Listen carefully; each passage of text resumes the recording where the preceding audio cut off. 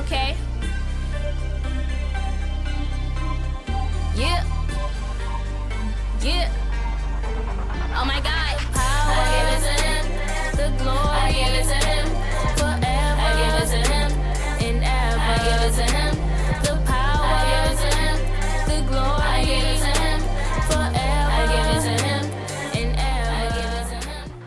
Hey everybody, welcome. This is the Bold and the Beautiful. We are here right now. We are getting ready to start our broadcast, and I'm Curtis Austin, and we are now on the When Christians Speak Talk Radio. We air every second Saturday of the month at 10 a.m. Won't you just tune in and welcome to When Christians Talk Radio, Bold and the Beautiful. If it wasn't for God, I'd be weak. I wouldn't wake up from my sleep. I wouldn't have nothing to eat. I wouldn't be so unique. If it wasn't for God, I would lose it. I wouldn't live under a roof, and I wouldn't be up in this booth, and I wouldn't know He is the truth. And if it wasn't for God, I would have been bold. The enemy would have taken my soul, but now I rise up and I surprise them like the day that He rose. If it wasn't for God, I wouldn't be up in these foreign cars on the way to my shows. If it wasn't for God, I wouldn't have nada. I wouldn't be cold. If it wasn't for God, I wouldn't have clothes, no shoes to cover my toes, no hat to cover my head. If it wasn't for God, I would have been. If it wasn't for God, I wouldn't be counted out. My family down and out. I'm blessed so without a doubt. Gotta make sure I shout it out. Hallelujah. Hallelujah. Bold and Beautiful is a talk show designed to bring the Word of God to youth and young adults around the world and embolden them to live out loud for Jesus. Our vision is to see young people of the world rising up to take their rightful place as leaders and world changers. I'm a young girl spitting that gospel. Last time I talked to God, He said, I got you. Hallelujah. Hallelujah. And they try to act like they never knew you, but the devil can't do nothing to you. Cause the power, I give it to Him. The glory, I give it to Him. Forever, I give it to Him. And ever, I give it to Him. The power, I give it to Him. The glory, I give it to Him. Forever, I give it to Him. And ever, I give it to Him. The power, I give it to Him. The glory, I give it to Him. Forever, I give it to Him. And ever, I give it to Him. Hello, here we are again, y'all. This is another Bold and Beautiful podcast. I am here on my lonesome today. I don't have my co-host with me, so it's just me, Jordana Cunningham, coming to you again for another show. And I have a new family member, friend, brother, second favorite cousin, Jude, out here in these streets. You see him dancing. He's ready. He's ready today. So let me just give y'all real quick. I just met this beautiful young man at a work conference, and apparently he's never met a stranger. So it seems like after the first hellos and introductions, we was kind of glued at the hip, and we had an excellent time. He was actually a presenter at the conference that I attended, and I was like, I got to have this man on my podcast. He got some stuff to say. He got some stuff to say. So I'm gonna let him give his bio real quick. Just give a little bio, who you are, what you out here doing in life, and then we'll get into it. Quick bio. Man. So my name is Jude David. I wear many hats. So professionally, I am the statewide program manager for the Massachusetts Probation Training Division. That's just a really fancy word of just saying I train people to do all sorts of stuff. I am also have a whole lot of part-time. So I'm also in nightlife and entertainment. I'm a DJ, I'm a club promoter. I sit on a couple of boards like the West Indian Carnival Committee board here for Boston. I am a real estate investor.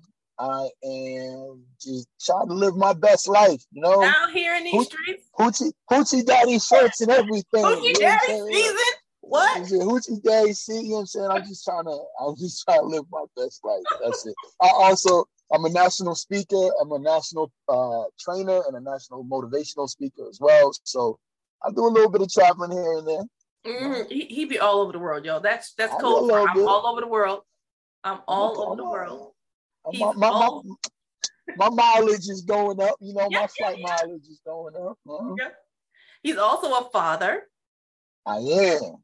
If anybody's looking for little toddlers, let me know. I will hand them off, gift you, tax free. Don't let him fool you, y'all. Don't let him fool you. Slightly used, but almost new. I promise. I'll just gift you the kids. He is so in love. He don't know what to do with himself. Okay, real talk. Okay, so we are going to get started. Like, where am I going to start? Right.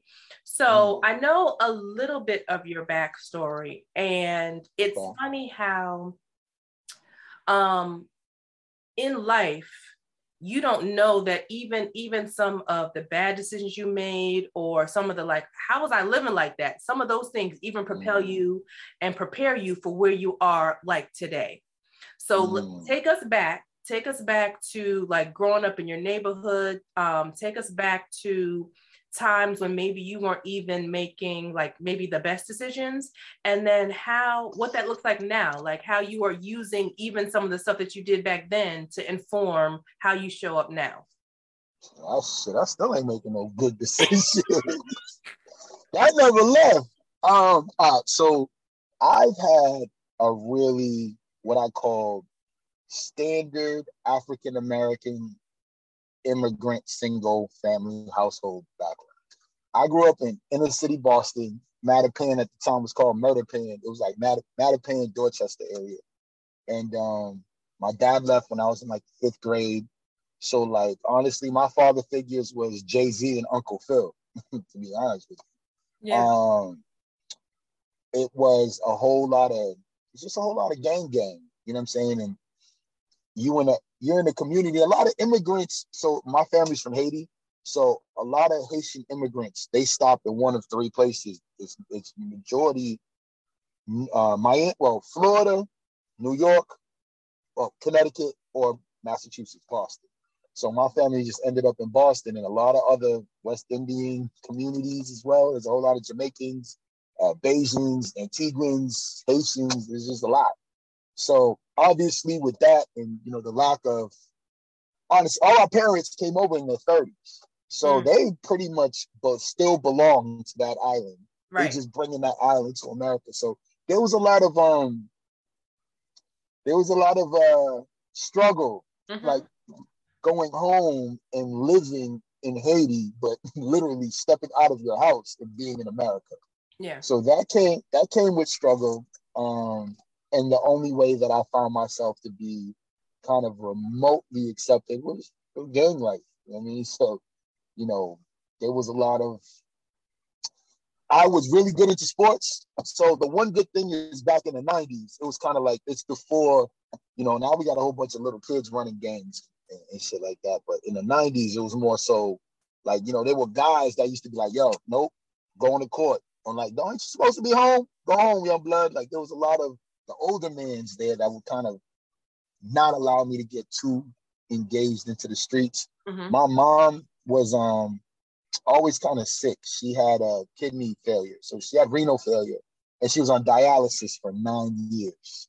And then through dialysis, she ended up getting a kidney transplant when I was in high school. So she was kind of always sick. So the streets kind of raised me. So that came with a lot of bad decisions, man. DYS, which is Department of Youth Services. It came with, like, to me, it's kind of like, I'm not working at Stop and Shop when I can just go on Oakcrest Road, pick up a backpack and drop it off on Blake Street and make $300. Don't look inside the backpack, just drop it off. Right. I'm gonna make $300. So, the streets ended up, I got big into the streets up until I saw my man get killed. I was probably 12 or 13. We was on the court. And you know how it is on the blacktop. When you playing in the hood, you playing in the hood. So my man, I remember it was yesterday. It was like, you called a foul, the dude argued against it. He was like, yo, that's a bitch call. Oh, dude looked at him and said, what? So that's a bitch call. You went to the sidewalk. Bow, bow. Game over. It's kind of like what you see in the movies is not really what it looks like. You know what I'm saying? Like, it was like, I legitimately remember that. Like, I'm sitting here. That's the first time I got shot as well. First time. That's the only time I got shot. But what ended up happening was, like, I'm with the guy, and the bullet, as soon as the bullet enters, it's like a red cloud kind of like how LeBron does this Mm-hmm, before every game. That's what you see, just a red cloud, and then it's like blood, just oozing. Like the visual still sticks with. And honestly, it's like his legs kept running, but his body just kept tipping forward. That was it. I was like, yeah, this isn't for me. This ain't Call of Duty. There ain't no coming back from me. Right, right. And you know, I ended up getting shot as well one time. A ricochet bullet hit me. That was a crazy story, by the way. You know, shout out to my sister. Shout out to my sister's boyfriend at the time. Because, you know, you talking about first generation immigrant families. They don't know much about the law. They don't know much about medicine. They don't know much about much. Healthcare so system. all they know is don't get in trouble. Nope, don't get caught up.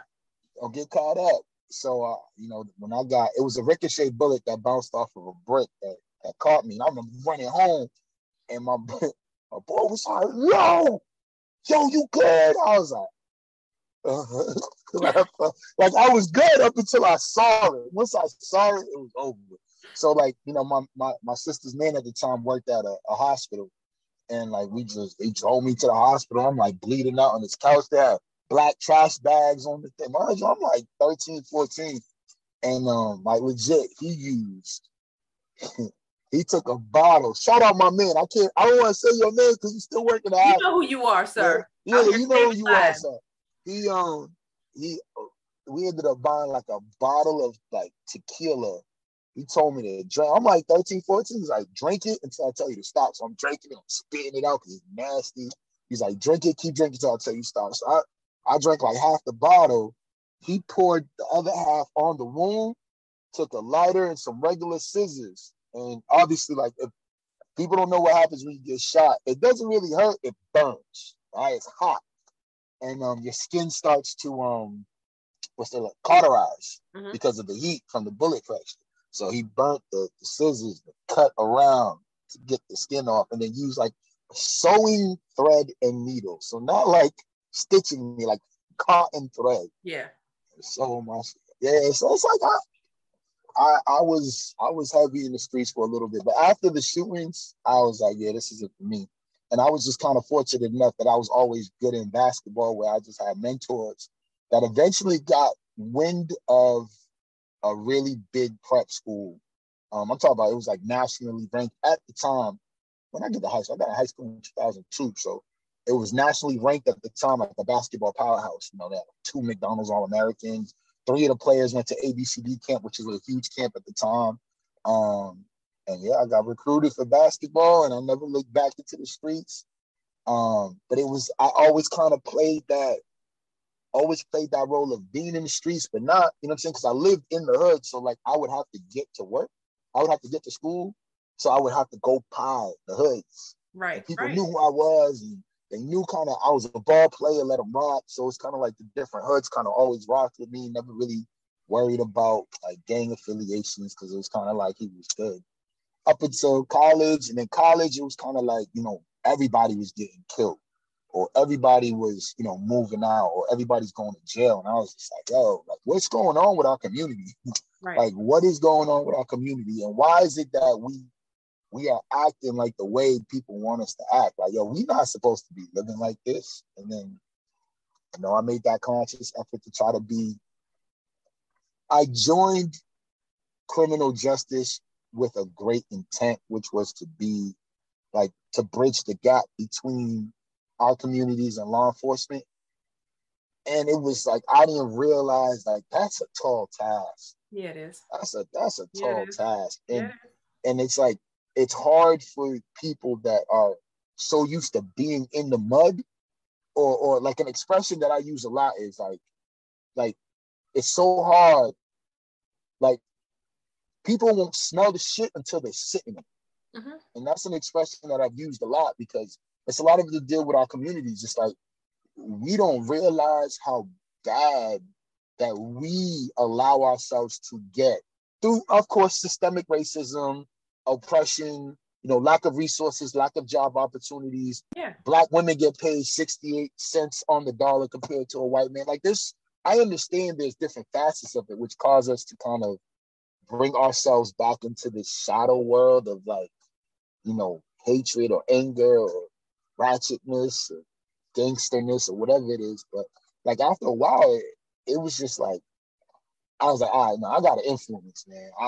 If I had a purpose, is to kind of spread influence and figure out a way to open up people's third eyes to realize that, yo, we are great and we need to really stop living. Don't mean you got to change who you are. You know, you can still be who you are, but we got to do better for ourselves. And that's when I started doing the motivational speaking and the public speaking. And, you know, when I started really focusing on my relationship with spirituality, things started to take off. And then I met you and we had a great time. Yeah, we did. You know what? And let's get into millennials versus everybody, because this podcast is designed to, you know, to give voice to younger generations. So me and my co-hosts all have, and I know I don't look it, but I am not a millennial. I am firmly definitely past for one. I'm firmly a Gen Xer. So I definitely understand the conversations around how younger generations are viewed and how we have so many negative connotations to them, and how we even show up as people, as generations of people. We show up and we're afraid of the children that we raised. I'm like, but these are your kids. So why are you acting like this on the train? That's your kid. Y'all raised that kid that you afraid to talk to. Absolutely. So I will say, Jude did a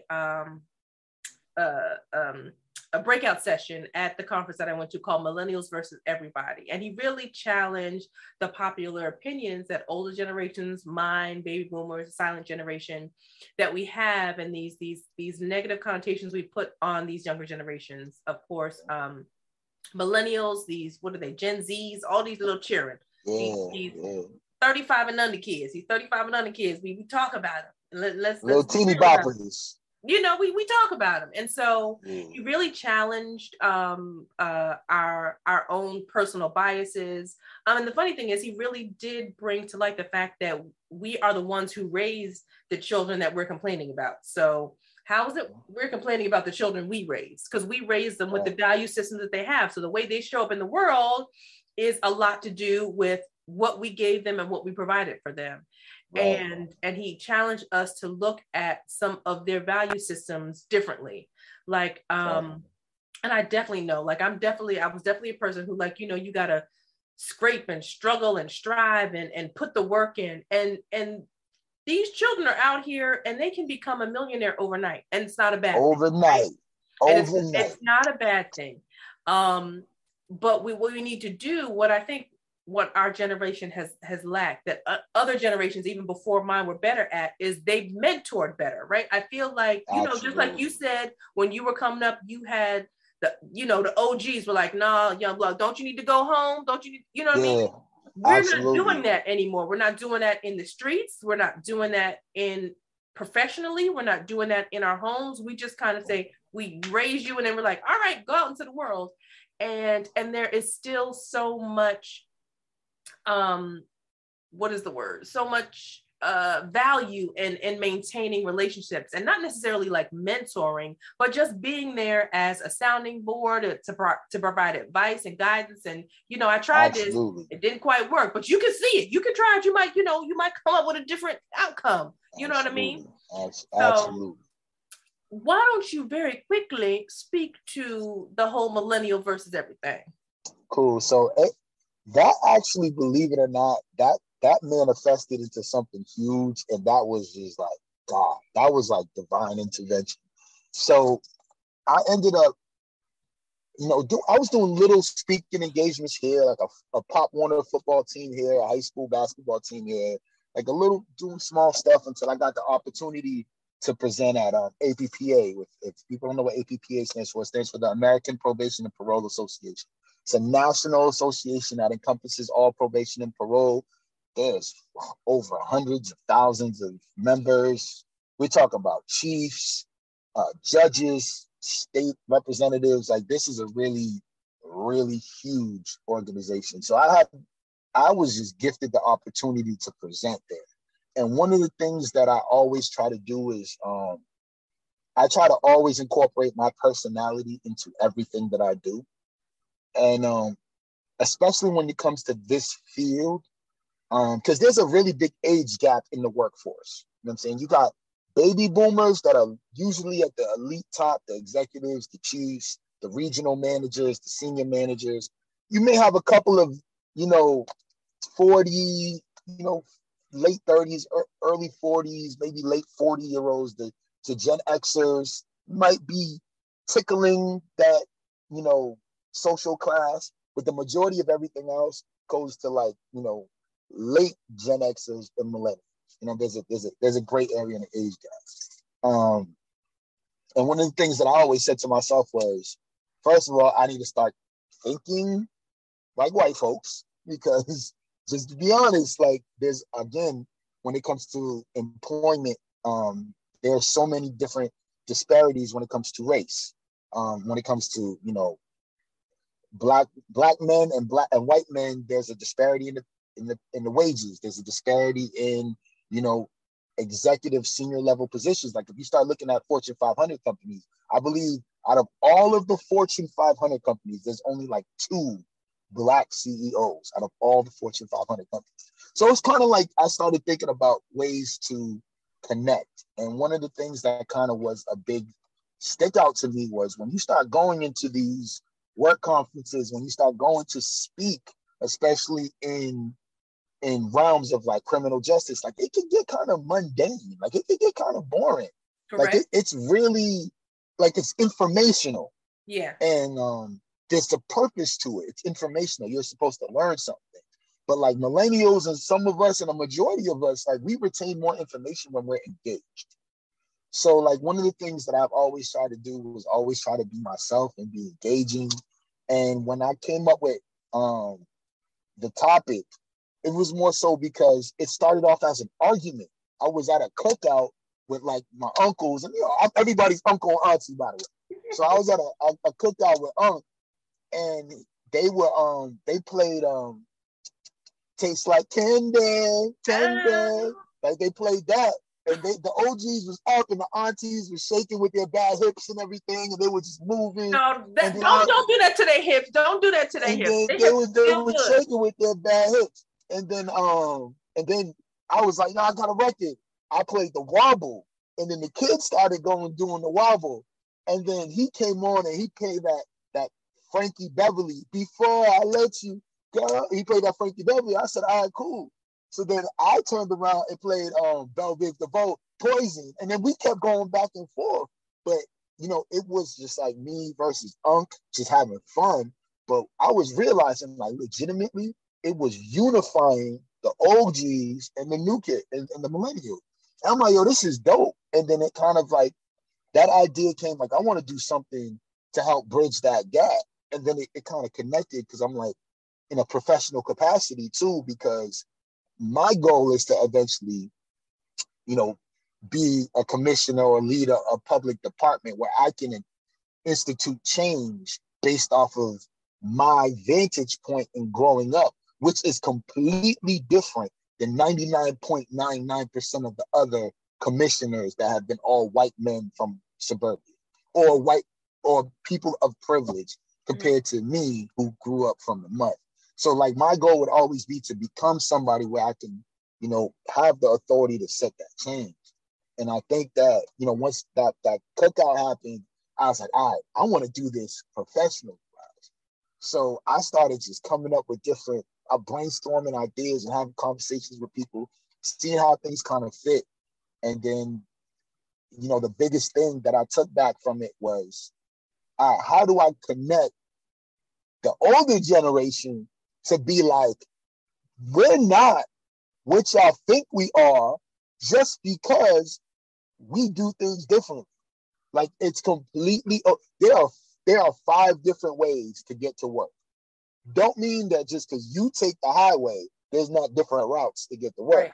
I could get to where I need to be doing things my way. Like Jay-Z has a quote that said, ain't nothing wrong with the target. You just got to change your aim.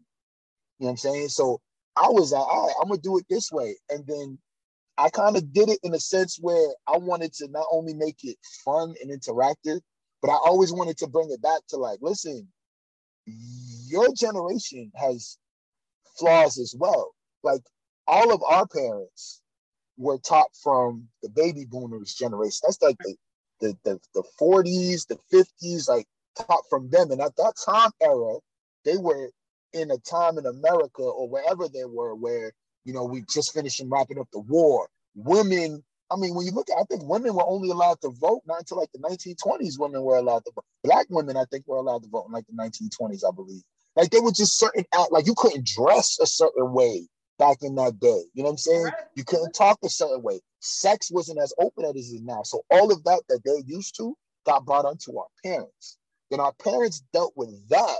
And then the crack epidemic, then the super predators by Ronald Reagan. And then all of a sudden, like, you know, the civil rights movement, the Black Panthers, and the deliberate removal of African-American men out of the communities and the neighborhoods. So then they had to deal with that struggle with the same struggle of being conservative to now that, you know what I'm saying? So then now that's what we're learning.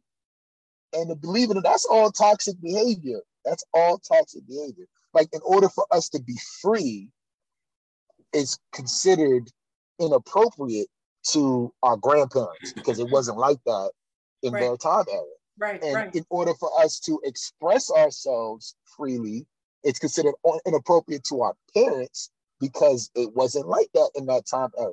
Like the Black Lives Matter movement is very intimidating to our parents' generations because they dealt with the civil rights movement.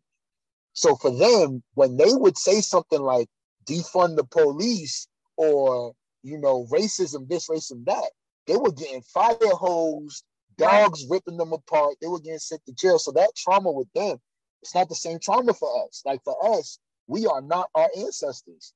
And I say that, right? And I say that, and I say it both ways because when I say we're not our ancestors, meaning like we're not going to just sit here and allow this to happen and be afraid to voice our opinions. That's what I mean by we're not our ancestors, because back in that day, if you said something, police would straight up, you know, you might disappear. You might disappear. Yeah. When I say we're not, that's what I mean by we're not our ancestors. However, I got checked recently by OG when I made that comment. He pulled me to the side. He said, "Yeah, bro, aren't you Haitian?" He's like, I was like, "Yeah." He said, "So you are your ancestor." I was like, "Why you say that?" He said, "Isn't your ancestors the first Black republic in the world? Like, didn't you guys set the blueprint? Didn't you guys, y'all whipped the French, y'all whipped the Spaniards, y'all whipped y'all. So you have a rebellious spirit in your blood, right?" I was like, "I'm about to change I am my ancestors." Like, you know, like, so shout out to the original rebels. Yeah, the original rebels. You know what I'm saying? So I kind of incorporate that into a presentation, and then honestly, I freestyled a lot of it right then and there in front of hundreds of people, and I caught a standing ovation, and I was like floored on how receptive people were towards how I broke down different perspective of millennials. Like, we're not lazy. Just because we rather work from home than drive to work doesn't make us lazy. It actually, to me, with these gas prices, makes us very smart. These gas prices are killing me. You know what I mean? Just because it sounds like all of the things, even though you may not even have seen it in the moment, right? But all of the things were a part of the story that allowed you to walk through the doors that you walk through, right? Like everything, how it all like lines up. It's just like when you're walking in purpose, it's like, oh, this is working. Oh, this is really working. Oh, this is really moving. Oh, I'm really moving. And it's all of these things along the way, even though they might not have been the best experiences or they might not have been the best decisions, but they are all a part of the story that got you to where you are today. And now I have a question. When you were talking, it sparked a thought and an idea. Do you think that like millennials and Gen Zs as a generation are less racist than older generations? Do you feel like because, first of all, you know, when you just think about like hip hop culture and how not only just in America, but like hip hop culture, you see it in every other continent on the planet. You know what I mean? Absolutely. So even though they may not love us specifically who created hip hop, it is something that has influenced everything. And I feel like I haven't looked up any stats, and I don't know if you have either, but I'm wondering if the way you all grew up as a generation, that is your generation less racist because there was more mixing, there was more introduction to like hip hop and things that are historically, you know, Black or African American. Do you feel like they're less racist? I think that depends on the topic of conversation. Ah, okay. I think when it comes to things like music, I think absolutely. I mean, I was at a Kanye concert and there was more white people screaming nigga than Black people because it's in the music. Right. And Black people just, you know, Black people is just like, it's music. So it's like literally standing next to the white folks in the concert. So, you know, nigga, and they just looking, oh yeah, all right, you know the words. Oh, he's cool. That's Tommy Egan. You know what I mean? Like that's my guy. You know what I mean? But I think when it comes to certain things that, you know, the Breonna Taylors, the George Floyds, the Omar, you know what I'm saying? That depending on that topic, then it's like, I hate white people. Like, I think it really depends on the topic of conversation. I think that this newer generation, I'll give you the perfect example. Going to jail during the civil rights movement was terrible. Was terrible. Like, people were scared. Police was beating on you. You might disappear. Your family might get it next. But then during the civil rights movement, when it finally caught fire, they flipped it and made going to jail a rite of passage that you were fighting for your beliefs. So then Dr. King's getting arrested, you know, Rosa Parks getting arrested, the busing situations, like people are just getting arrested, overflowing the jails because like you guys are not gonna stop us from believing what we believe, right? So that's that logic, right?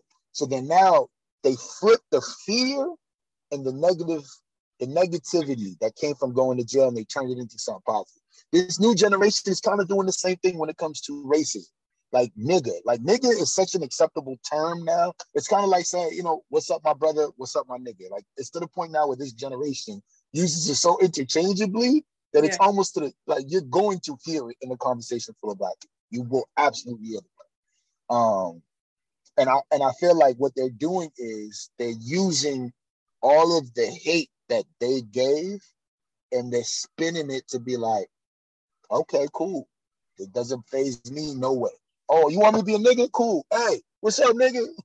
Like, I feel like that's what they're doing, which in a sense, I think is, again, it happened in the 60s. It happened during civil rights. It's happening now. It's going to happen again with whatever the case is. It's kind of a part of growth and acceptance. So do I think they're more racist? I think it really just depends.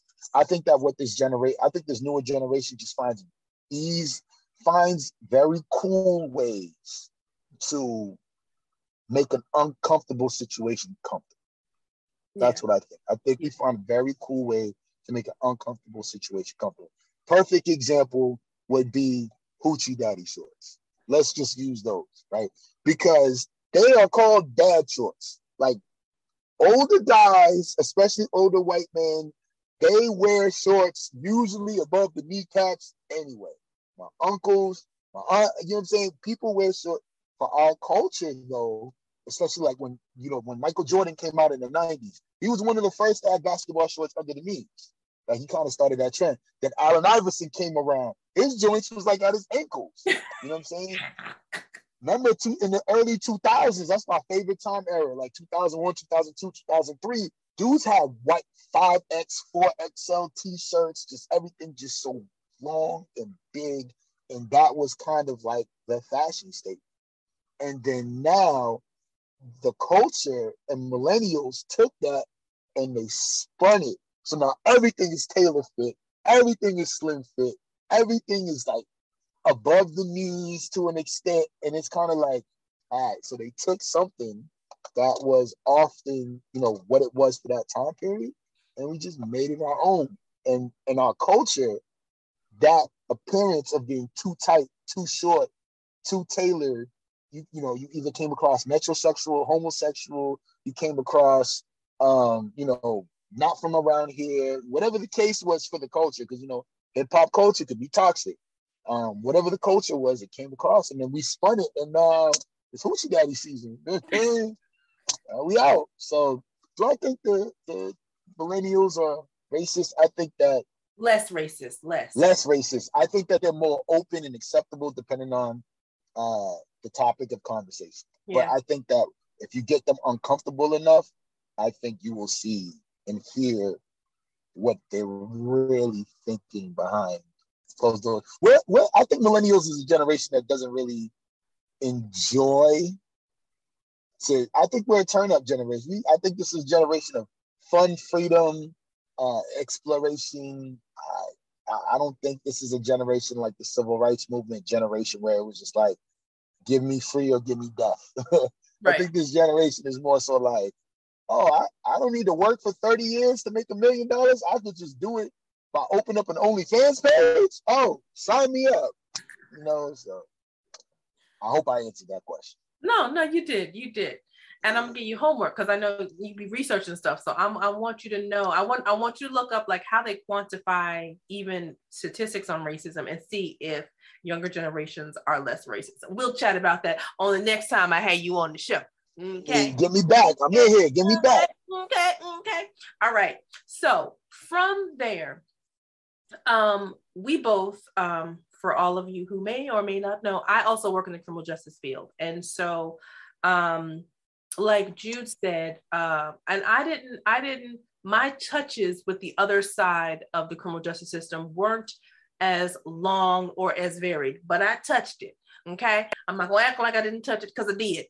And it's so funny because I think back to situations where like, you don't even, there is, of course, and I'm a believer. So like, I have like these scriptural references, like, they have this scripture about danger seen and unseen, that you've been protected from dangers you didn't even know were coming.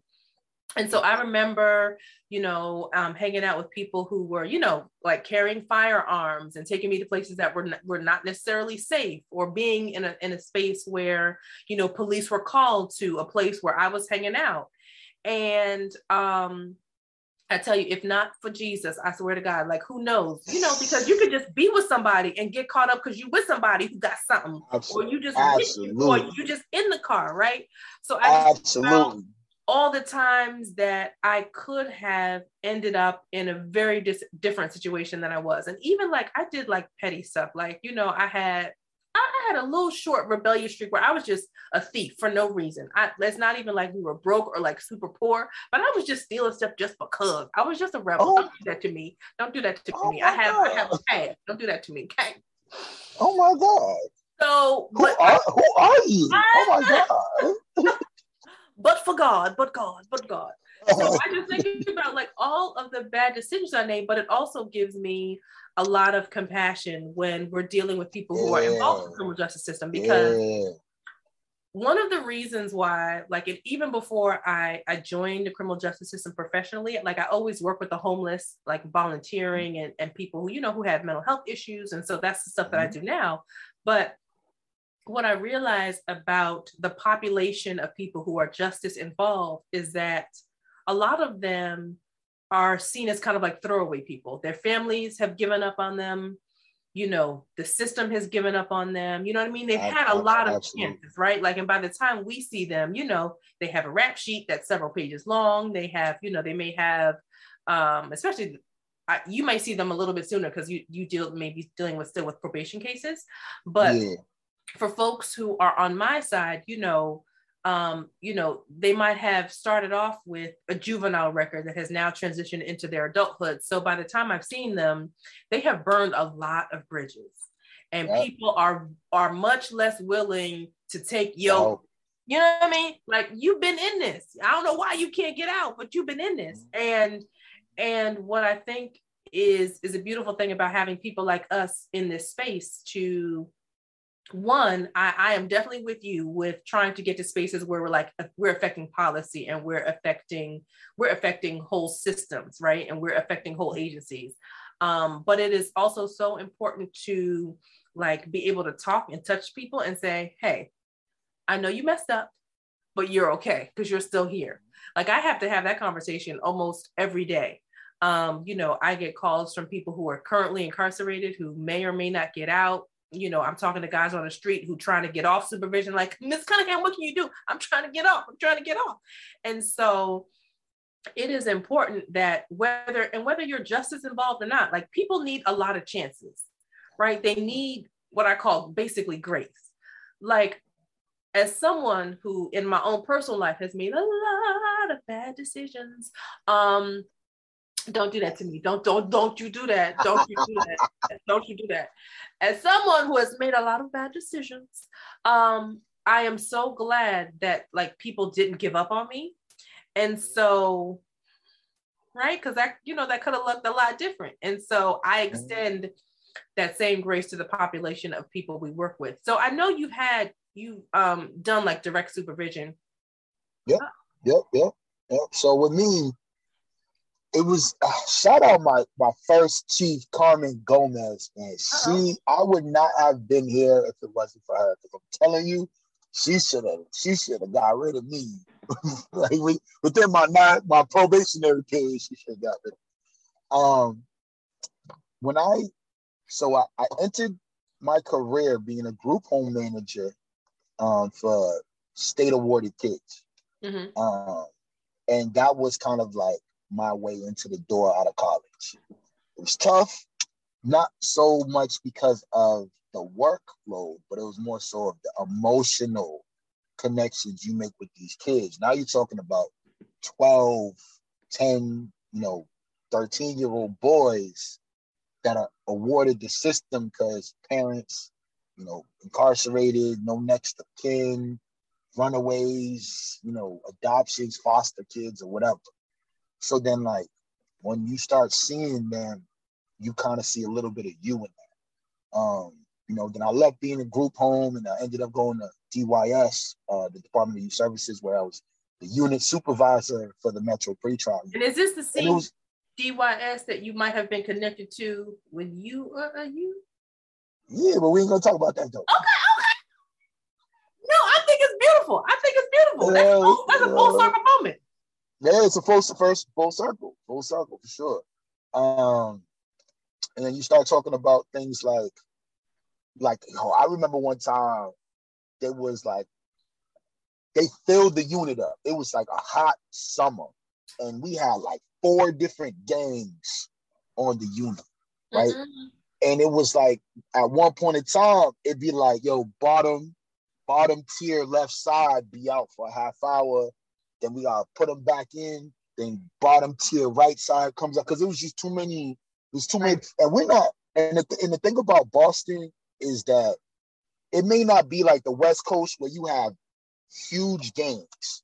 Boston, I think, is more dangerous because you got legitimately street gangs on every other corner. Like, you can literally be on the street, throw a rock over a set of house, and hit a whole nother gang. You know what I'm saying? It's kind of like they was just like, this is their way of establishing camaraderie. You know what I'm saying? And that's what they do. So I remember at DY, you know what I'm saying? Things popped off. Riot happened on the unit. It was like a 20-man fight. Oh, no. 20-man fight. Yeah, it got crazy. These fights usually last anywhere from 3 to 5 minutes. But when you're in it, it feels like forever. Like, you know what I'm saying? Like, these kids ain't going to be scrapping for no more than 5. They get tired. You know what I'm saying? They just get tired. Yeah, you get tired separating it. You know what I mean? You got to rely on, like, your man strength to kind of separate them after a while. So, like, it was like, yo, we hit the all call, CERT team comes down, we're breaking bodies apart, woo, woo, woo, woo, woo. And then, like, I'm sitting here screaming on the unit, and I have a loud voice. Like, I can project my voice. Mm-hmm. So we're out here screaming on the unit, and I'm like, everybody locked in. So then now they're, like, kicking their doors, and they're sitting here, like, you know, they're being kids, and they're in lockup, and they're kicking their doors. Mm-hmm. And then I said, all right, y'all want to play these games? Cool. I turned the TV off. I think it was like they were watching Love and Hip Hop or something. You know, they're watching something. A bunch of teenage boys. They want to see girls. I switched it over to the Lion King. It was on like TNT or something like that. Then the original Lion King, 1994 Lion King. There you go. Right? There you go. You know what I mean? Not the new one, the original. And all of the unit is pissed. Like, yo, take this shit off. Like, take it off. It's pissed. And then I promise you, within like probably like 20 minutes, it's like, yo, shut up, I can't hear the TV. Right? And then you be like, yo, Simba's a goon. Or, oh, they murked Mufasa, bro. What happened to the pig, bro? Oh, the pig, that's my guy. And I was just like, it'd be full because I'm like, I literally, we just ran through 20 men riot. And now these kids are enjoying the Lion King. Like that, I always tell that story because it's like, yo, these are kids. Like, yeah, they're being. Oh wait, your sound cut out. I can't hear you. Nope, nothing. Did your earpieces die? Da, da, da, da. Let's see. Say something.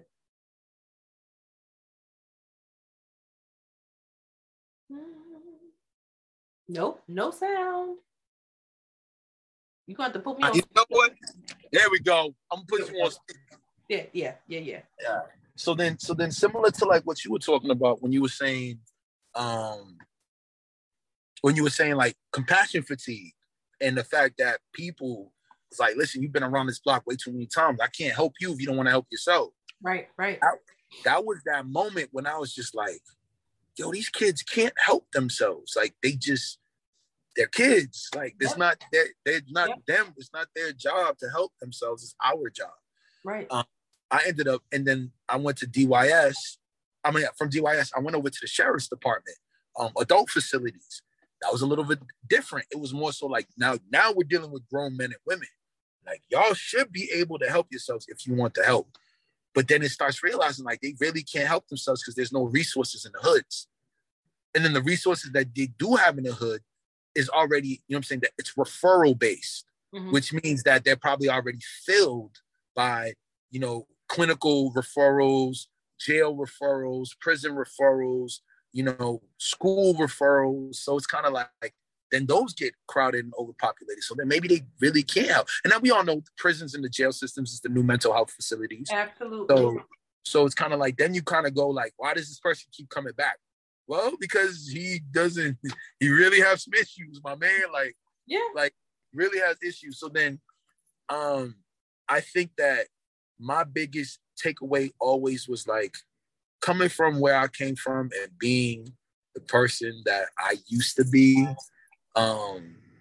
It's kind of like I see it every day, and it was kind of like, man, I know the whys, and I think that I always keep that in the back. Don't get me wrong, man. Sometimes you just be like, again, like you again, like my man, do me a favor, kick over a mailbox, right? Because that's federal. And I don't need to see you at county no more because you'll just be going to federal. So just kick over a mailbox and just sit there and wait for the police. Because I'm tired of seeing you here every other month. Just kick over a mailbox. And the federal accommodations are way better than county. So just go. You know, don't get me wrong. I have my moments like that. After a while, it's more like, I know I understand the why. So I think for me, it's always been the why that has allowed me to not go too far into I can't deal with you anymore because you don't want to help yourself. Right. I think it's always been the why. And I think once you start looking at the why people behave the way they do, when you start breaking the psychology behind it and you start breaking down like the foundational, and I think that's one thing that people fail to realize. Foundationally, people have traumas and issues, and implicit bias makes a very, very heavy burden for people to try to get over. Like in your mind, if you believe that police officers have always been bad, that when you grow up, you're going to have a hatred for law enforcement, which then turns into a hate for authority, which then can become a hatred for your supervisors and your bosses because they're an authority figure. They're your spirit, which then affects your employment, which then makes you unemployable. Right. So, and like there's literally, if you can understand the why, you're human, you're gonna have your days when you're like, I'm not dealing with these people. But if you can understand your why, then I think those days of I'm not dealing with people start to limit yourself. And you just gotta learn how to take mental health breaks. You gotta learn to take breaks. Yeah. Absolutely. Yeah. One of the things that I carry with me that has been, because I've been in the work 20 years now, and everybody's bottom looks different. Like you look at some people and be like, this ain't telling you that you need to, and no, not for them. Not for them. Their bottom might be 2-3 years from now, or, and the wonderful thing is for me, and thank you, Jesus, that he always gives me like, all I need is like I need one nugget. I need only one person. And I'd be like, okay, I can point to this one person and I'm good. Like, the other 200 people I couldn't help, but this guy right here, I'm good. He texts me every day. I get a text every Thursday from this guy.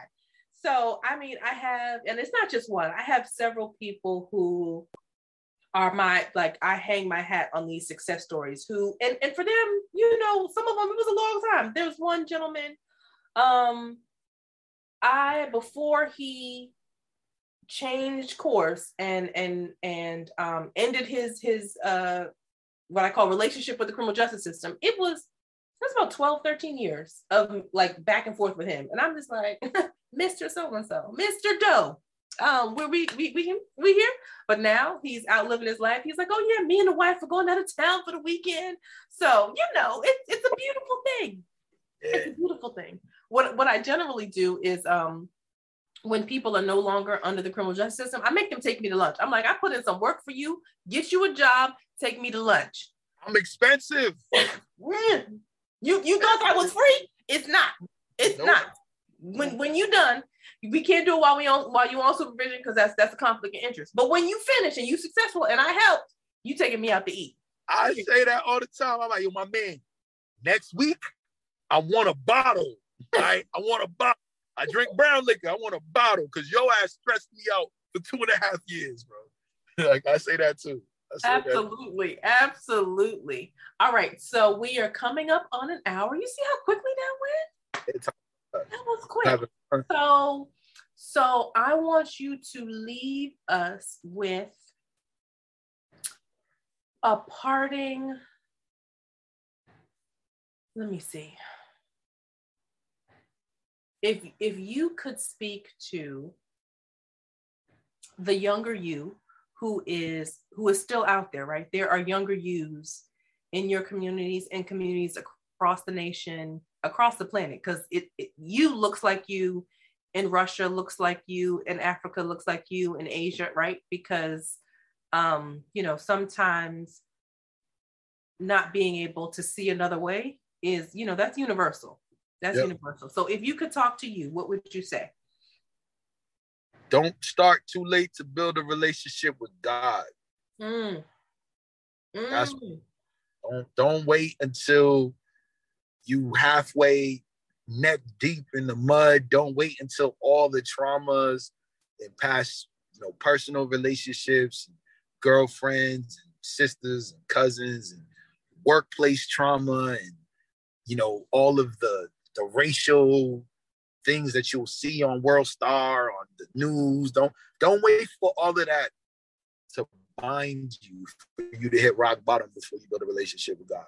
And whoever God is for you, it doesn't, like, let me even rephrase that, not God, but a higher power. Let me say that. I know some people, but don't wait until you in your 30s to develop a relationship with a higher power, because what happens is when you start to develop that relationship, things start to fizzle out and in place for you. Yeah. And it'll make sense. Trust me, it sounds like it won't make sense, but it will eventually start making sense, and you'll figure it out. Absolutely. Be you. Everybody else will adjust, but be you with God. Amen. And that's the final word on today. Yeah. I will include Jude David's contact information. So if anybody you wanna book him for one of your inspirational, y'all out here doing stuff, throw that plug out there. Your people, I'm gonna put all that when I post this for next week, I probably will post like a snippet beforehand. And I'll put your socials and the ways to contact you. So yeah, follow me. Slide in my DMs, y'all. Slide in the DMs. Slide in his DMs. Be respectful. Be respectful. That block button happens real fast. But go ahead and slide. So I appreciate you, Jude. I love you already. You're already in my heart. So that's it. Hold on, we going to Houston. Remember, let's do it. Listen, you already know it's on. Listen. That's a side thing. Don't y'all worry about what we're gonna be doing. Yeah, don't worry about that. Don't worry about that. Call Ron. Call everybody up. Call Kami. We here. So I love y'all. So again, this was another bold and beautiful podcast from When Christians Speak Talk Radio. And have a good day, everybody. Bye. Thanks for tuning in to our broadcast. We look forward to introducing young talent and sharing exciting stories with our listeners around the world. So if you have a gift, talent, story, or information to share with us, spoken word, poetry, book, or song to share, if you're an entrepreneur or musician, please contact us at bnbwcstr2016@gmail.com or on any of our social media platforms, Facebook, Twitter, or Instagram.